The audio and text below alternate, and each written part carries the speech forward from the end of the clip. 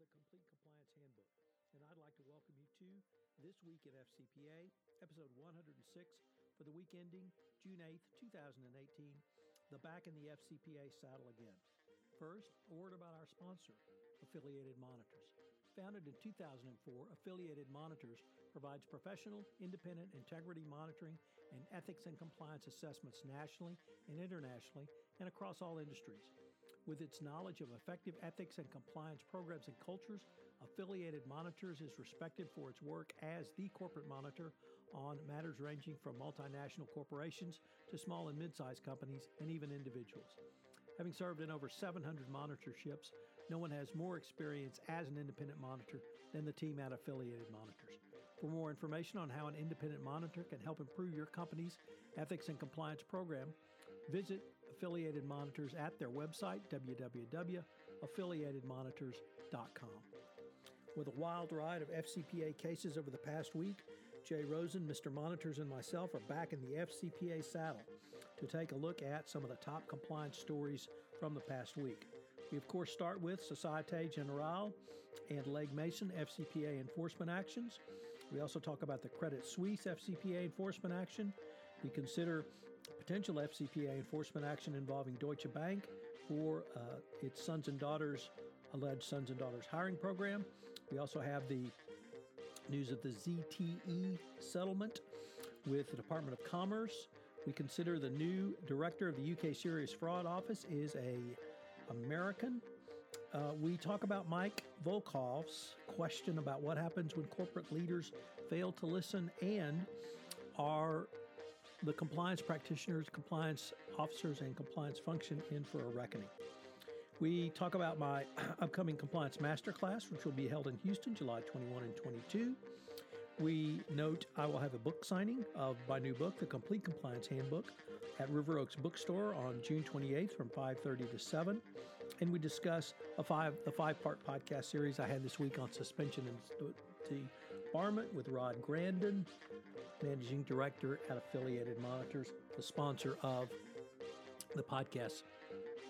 Hello, everyone. This is Tom Fox. I'm the Compliance Evangelist, back again with Jay Rosen, Mr. Monitors, for another episode of This Week in FCPA. This is episode 106 for the week ending June 8th, 2018, the Back in the FCPA Saddle Again. Jay, we had one of the most significant weeks in the FCPA that we've had in quite some time, certainly in 2018. So why don't we tell the folks why we're back in the FCPA saddle again? Well, we have a certain amount of settlements this week. We got some variety here for you. If you want a DPA, we got a DPA. We got a little NPA.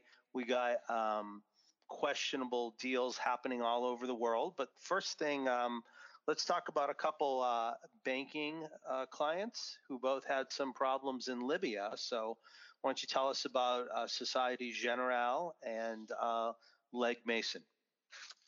So thank you. We've got really an interrelated FCPA enforcement action involving two companies, two separate enforcement actions. I would note we have the NPA that was issued to Legg Mason and Investment Bank. We do not have, as of the recording of this podcast, the full DPA, criminal information, and other settlement documents for Societe Generale. So we can't really take a too deep a dive into that as yet, other than what's in the press release. But we should note that Societe Generale paid $585 million fine, of which half goes to the French Parquet National Financier, PNF, for its investigations, investigative work, and enforcement action in this matter. It's the fifth highest FCPA fine ever, and it was all around the company's payment of bribes to get business, frankly, a ton of business from various state-owned enterprises in Libya after Libya was open to the West. So this is the second series of cases. We had Oxif a couple of years ago, maybe 18 months ago, where the company paid bribes to get business from the Gaddafi regime, and now Societe Generale and Legg Mason. Legg Mason paid $71 million for being Societe Generale's partner and fellow schemer, but it was clear from at least the Legg Mason non-prosecution agreement that they were not the leader; they were the follower, a facilitator for sure. So we're going to be able to probably get into this one in a deeper dive in a later podcast since we don't have the facts. But in the Legg Mason NPA, there were some pretty egregious facts. It was clear that this was an intentional effort. It was clear that the subsidiary of Legg Mason, Permal, was well aware of what it was doing. They actively sought to hide the bribes. They actively sought to obfuscate their books and records around payments to the corrupt Libyan third parties who funneled the money to the corrupt government officials. So just a huge case with Societe Generale. Once again, number 5 on the top 10 FCPA list. Legg Mason significantly less, but also demonstrating once again that when you go to a high-risk area, management of companies needs to be aware, and they need to understand that if you're going to go do business in a high-risk area, in which Libya has always been viewed that way, that you need to manage that risk more closely. So pretty interesting couple of cases there. We cite to lots of reports. Jacqueline Jaeger did a great report in Compliance Week. If you've got a subscription to Compliance Week, Henry Cutter talked about it in the Wall Street Journal. That was Societe Generale. And then Dick Casson, of course, broke the story for the compliance community, both for Legg Mason and Societe Generale. And I wrote about both cases this week. We've linked to that. And we've also linked to the Legg Mason NPA. So lots of materials there, lots to discuss.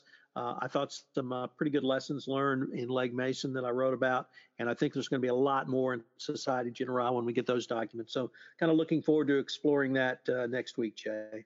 Yeah, the other thing that we left out, there's actually 2 L's at play here. So one is for Libya, and the other one is for LIBOR, and SocGen was wrapped up in that. And I think all in, the total amount of fines and disgorgement, both for the LIBOR matter and for the Libya matter is going to top $1 billion. So another bank behaving badly. Let me just pick up on that, Jay, because it was reported today in the Financial Times that the top banker at Societe Generale actually was a part of the LIBOR manipulation. So we had the former head of corporate investment banking and his deputy both resigned from the bank earlier this year. And now it turns out that it's because they were actually involved in the LIBOR scam. Now, there's apparently no current criminal investigation open on these 2 gentlemen. It may be because there's no extradition treaty with France. It may be for other reasons. But at least on the LIBOR side of things at Societe Generale, we had C-suite involvement in the LIBOR scam, in the LIBOR fraud, and neither company self-disclosed, so they lost any ability to get that credit. But at least with Legg Mason, they received a 25% discount off the minimum of the sentencing guideline range because of their cooperation after the investigation got going. So if there's one lesson from Legg Mason, Jay, it would be that as bad as your conduct is, where you have actual intentional bribery and corruption, that you can receive a discount. And once again, this came in under the new FCPA corporate enforcement policy announced in November 2017 and shows that the Department of Justice will reward companies who engage in the desired activity meaningful credit, 25% off the minimum on the sentencing range. So, at least kudos to Legg Mason for getting that. But the Societe Generale, we don't know where that what level of involvement there was at management level, if any, in the bribery case. But certainly on the LIBOR case, it went up directly to the C-suite. So, but a huge fine. So great catch on the double L's. But we had yet another FCPA case that perhaps you could tell us about. Sure. So here's another NPA, and this is with Credit Suisse, and they are agreeing to pay a $47 million penalty to the DOJ to end an FCPA investigation into hiring practices in Asia between 2007 and 2013. And if this sounds familiar, you'll recall back in 2015, BNY Mellon paid $14.8 million to the SEC to resolve FCPA offenses for providing internships to family members connected to a Middle Eastern sovereign wealth fund. And then in 2016, JP Morgan Chase had their own Princeling case. So this is another, I wouldn't necessarily call it a sweep, but this again falls into banks trying to curry favor and either hiring relatives or family members, and then seeing a direct result of this hiring by having more business coming their way. And I have a feeling we might have another one of these stories in a couple minutes. Anything else you wanted to add on Credit Suisse, Tom? No, but why don't you just let me take that other story up now, because we had a report I thought was very interesting that a civil lawsuit revealed that Deutsche Bank is under FCPA scrutiny for its sons and daughters hiring program with Russian ministers. And this is the first time we've heard of a potential investigation or an investigation involving sons and daughters of government officials of banking entities outside of China. So Deutsche Bank had its own project named Project Dastan, a Persian word for the kind of ornate oral histories that are common across Central Asia, for a sons and daughters hiring program. And this came about because of, like I said, a civil suit that was filed in Germany that talked about it. So we don't really know the parameters of this, but it was interesting that this news came out, like you said, Jay, literally on the heels of Credit Suisse settling their Princeling lawsuit. But Jay, we had another type of compliance violation tied more to trade sanctions and economic sanctions that came out this week that really was stunning. So why don't you let me just at least introduce the topic of ZTE, because I think the compliance community is going to be parsing this for quite some time. For those who may not remember, in March, ZTE agreed to a fine and penalty of some $892 million for violation of economic sanctions in selling materials to North Korea and I think Iran. The company agreed to a deferred prosecution agreement, pled guilty, and is in a federal district court in Dallas. Separate and apart from this, the Department of Commerce in April announced that it was slapping a 7-year ban on ZTE from doing business with any American company for its failure to live up to the terms and conditions of the deferred prosecution agreement.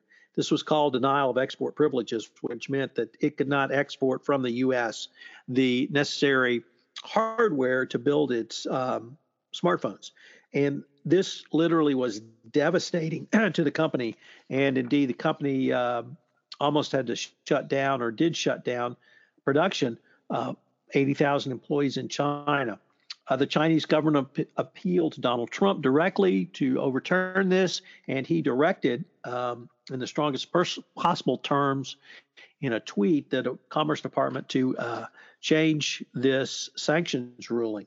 And so this week, the Department of Commerce announced a resolution with ZTE, which included an additional $1 billion in penalties, a $400 million escrow, and indeed a U.S.-appointed compliance department, not monitor, but a complete compliance department that will be embedded in ZTE in China that will report to the Department of Commerce.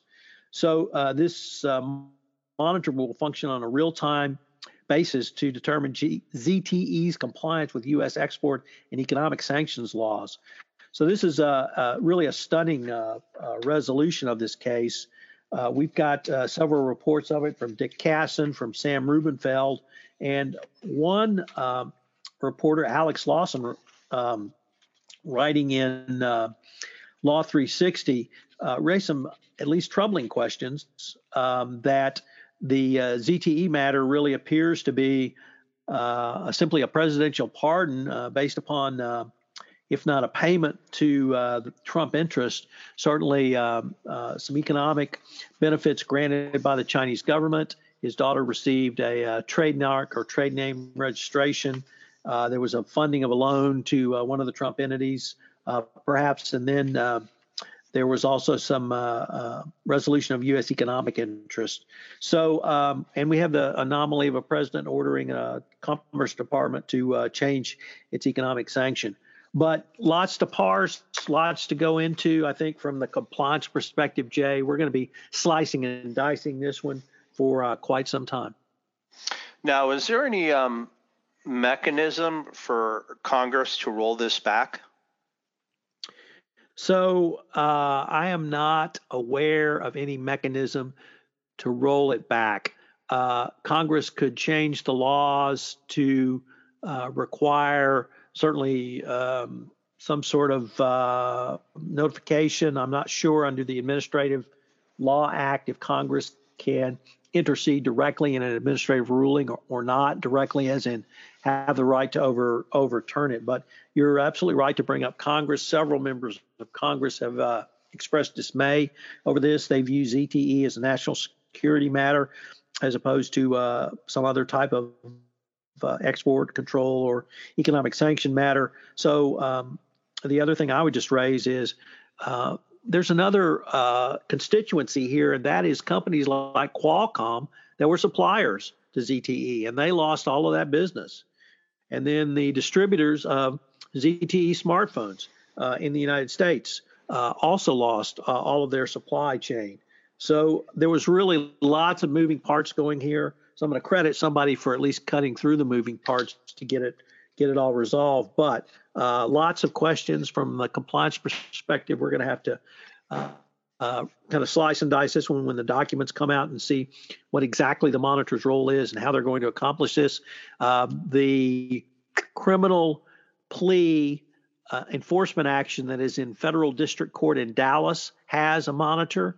Where that monitor was in this process is completely unknown. It's not clear why the Department of Commerce raised the non-compliance with the deferred prosecution agreement and not the U.S. corporate monitor. That question has never been answered. It's also unclear how the monitor working for the Department of Justice, as specified by Wilbur Ross, will coexist equally or unequally with the court-appointed monitor for the criminal sanction. All of those questions are up in the air, and I think we're going to be following this one for quite some time, Jay. Yeah, and just a couple more things to point out. If you recall, this is the case when the judge who was in charge of this decided to appoint a former student of his to be the monitor, and there was a bit of an outcry there. So that's point number one. And number two, there's this whole, I guess, national security issue, plus the fact that ZTE was in direct violation of what they were supposed to do. They were selling to both, I guess, Iran and then North Korea. So they were selling sensitive telecommunications equipment to them. So while we've got the White House slapping tariffs on our allies under the guise of the fact that it's, a military issue, we really have somebody here who has kind of skated the law to try to help our enemies. And what's our response? We're getting them back into business. So as Alice said to the rabbit, curiouser and curiouser. That's former Mr. Screenwriter with his alliteration. So, Jay, we had a really interesting article by our colleague Mike Volkov, and I found it interesting for several different reasons. He really had a couple of different things going on in the article, but what struck me about it, Jay, was he brought up the issue that corporate compliance programs have become much more prominent, much more well recognized in companies. And it's not so much with great power comes great responsibility, but if you're going to be elevated up to the C-suite and or have a board position, there's going to be some expectations on you. And those expectations may go counter to what the reality is. And he brought it up in terms of our compliance departments heading down the road for a reckoning because, excuse me, if there's a compliance failure, are corporate management going to blame the compliance officers, or are they going to take a look at, do a true root cause analysis and find out whether or not there's a systemic failure or even a breakdown or override of internal controls? So this piece is entitled when corporate leaders fail to listen. So it really gets some great and direct advice, I think, for the compliance practitioner to engage in. One is you have to educate your senior leadership. Two is you have to have robust controls. But three, under no circumstances can you aver, state, avow, affirm, attest that there will never be another compliance failure, because compliance failures come about because of human beings. And as long as human beings are involved, you're going to have the potential for a compliance failure. So a lot to think about. I commend the article to everyone. And we just earlier this morning finished recording a session of Everything Compliance. So Mike kind of addresses some of those issues. So be on the lookout for that in a week and a half's time or so. We have some good news to report. Our colleague Lisa Ozofsky, who is now been appointed the new head of the SFO. She is a dual UK and US citizen, graduated from Harvard Law, clerk for a federal judge, and was a former US attorney. She comes to the SFO from having worked from Exeger, which is a company that does forensics, investigations, monitoring. So one of the hopes is that she can bring her technological know-how to bear on the SFO. We have a couple different folks speaking about this that we've linked to in the show notes. As always, Dick Casson in the FCA blog was on top of this. Mara Lemos Stein writes about it in the Wall Street Journal. And we also have our colleagues checking in from the UK, Barry Vitu and Richard Kolev. How do I say Richard's last name, Tom? It's Kovaleski QC. Thank you. So what they seem to say is, while there are increasing parallels between the US and UK systems, there remain important practical differences between the way authorities across the pond, meaning us, approach the transatlantic investigation of suspected corporate crime. The appointment of a former U.S. prosecutor with years of experience working in the private sector represents an opportunity for further harmonization of the UK and the U.S. approach. And they say Ms. Ozofsky's appointment is welcome. So that's a very positive view from the UK bribery guys.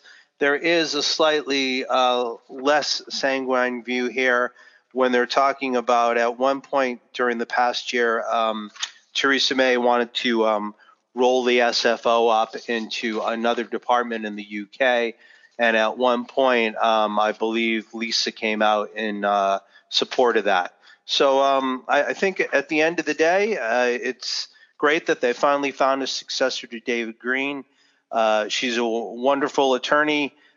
She's very bright, and we wish her the best. And hopefully this ushers in a new era of cooperation between the UK as SFO and the DOJ and our investigative global efforts. So we also had a really interesting article about, of all companies, Netflix. And certainly I'm a huge Netflix fan. I don't know what it does for the Rosen household, but I suspect with given Rosen and his triumvirate of girls, there's lots of Netflix going on, either live or with DVDs. But they've got quite an interesting disruption around corporate governance. You want to tell us about that? Yeah, they're really strange as a company, but they believe in transparency, and they actually give each board member a 30-page memo before each board meeting, so they can actually get familiar with the agenda, and they can be informed, and they can ask questions. And sometimes boards are often serving as a rubber stamp for the management, but it seems that this situation has been going on for the past several years. And, most boards only meet 4 to 8 times a year. They meet almost on a monthly basis. And some of the things it allows them to do is just to be more strategic and more reactive to forces that are happening in the marketplace. And this is from research that was done from Stanford University. And basically, they interviewed 7 out of 9 of the 7 out of 9 outside directors. And to encourage openness, the directors were assured that their names would not be published. And the feedback about the governance structure was positive across all the interviews. So it's very nice to have a positive story about not only corporate governance, but a company taking their board as a serious tool that they can have, an ally to help them set strategy. And, we're, of course, extrapolating this into the ethics and compliance realm. But this was definitely a refreshing story to read during the week of all these MPAs and DPAs. Your thoughts on it, Tom? So I just was really impressed that a company as public as Netflix would go through this and put this information out there. And I'm hopeful that other companies will take note. From the business perspective, I think Netflix has done obviously extraordinarily well over the past 15 years or whatever it's been of their existence. They continue to innovate. They continue to bring great quality. And I don't know if this burdens you or makes your heart heavy as a, I guess, recovering screenwriter, but some of the television new content they've come out with, I think, is far superior than what we're seeing in the movies now. So I would just say kudos.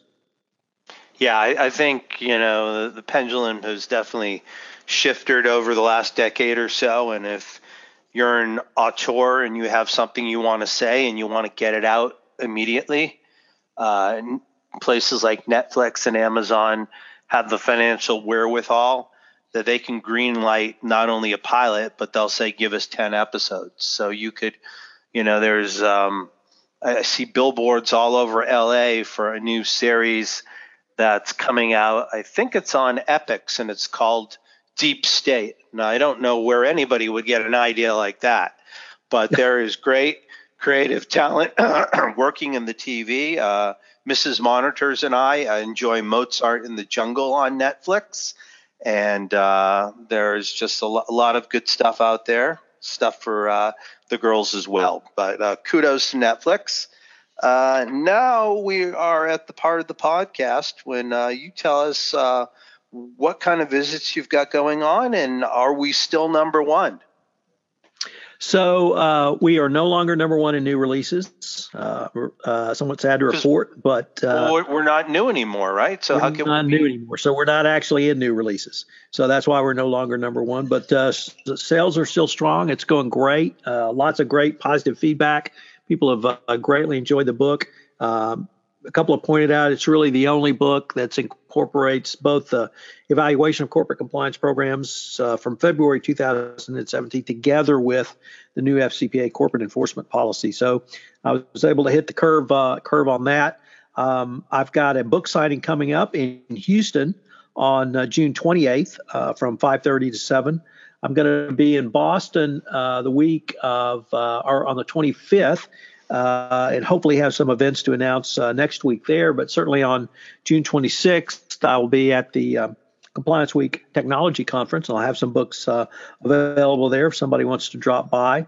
I've also, Jay, got a masterclass training coming up for those who may be in Houston and want to get the top training from the guy who wrote the book on compliance on June 21 and 22 at the law offices of Ware Snow in Houston. I've got the link to the registration on that. Jay, as you well know, I had a great time, and we put together a great 5-part podcast series on suspension and debarment with your AMI colleague Rod Grandin. The I have to tell you that I was a little surprised that nearly 2,000 people would download this podcast series, but that's the numbers we got. So lots of interest out there on suspension and debarment, and just a couple of things beyond the technical expertise of Rod. And obviously he's been doing this for quite a while inside the government and out. So he was able to really explain it in a straightforward manner that I think everyone would understand. But he tied suspension and debarment, the technical remedy, to the FCPA and the greater compliance community in ways I had not thought about. And I've got two separate episodes, one in episode 3 or part 3, where he talked about the convergence of suspension and debarment and the FCPA. And then today's episode, part 5, remedies and compliance, where he gave the compliance practitioner quite a bit to think about. So I greatly learned a lot. I think anybody who listens to it would learn a lot. Once again, kudos and thanks to Affiliated Monitors for sponsoring that series, but really putting out a lot of solid information to some people in, I would say my people, the anti-corruption compliance community, who may not have been aware of really the technical aspects of suspension and debarment from the U.S. government perspective and how it really applies across a much broader spectrum of compliance. And it's thank you for those kind words, Tom, towards AMI. I think it almost really informs what we discussed earlier with ZTE, and we should definitely keep those concepts in mind as we see how that situation plays out. So you want to take us home? Sure. On behalf of Tom Fox, the compliance evangelist, and myself, Jay Rosen, Mr. Monitor, we'd like to thank you for joining us for This Week in the FCPA, episode 106, for the week ending June 8th, the back in the FCPA saddle again. Lots happening, and this will, I hope, augur an exciting summer of baseball, new movies, going to see Ocean's 8 with the family tonight. And thank you so much for spending some of your weekend with us, and have a great day. Hello, everyone. This is Tom Fox again. I'd like to thank you for listening to this episode of This Week in FCPA. If you have listened to this podcast on iTunes, I would greatly appreciate it if you would rate our podcast, as it would help on our rankings and help get the word out about the only weekly wrap-up in compliance and ethics. Also, if you have any questions, you can email me at tfox@tfoxlaw.com. You can email Jay at jrosen@affiliatedmonitors.com. Thanks again for listening, and I hope you'll join us again next week, where we review next week's top compliance and ethics stories. This Week in FCPA is a part of the Compliance Podcast Network. This podcast is a part of the C-Suite Radio Network. For more top business podcasts, visit c-suiteradio.com.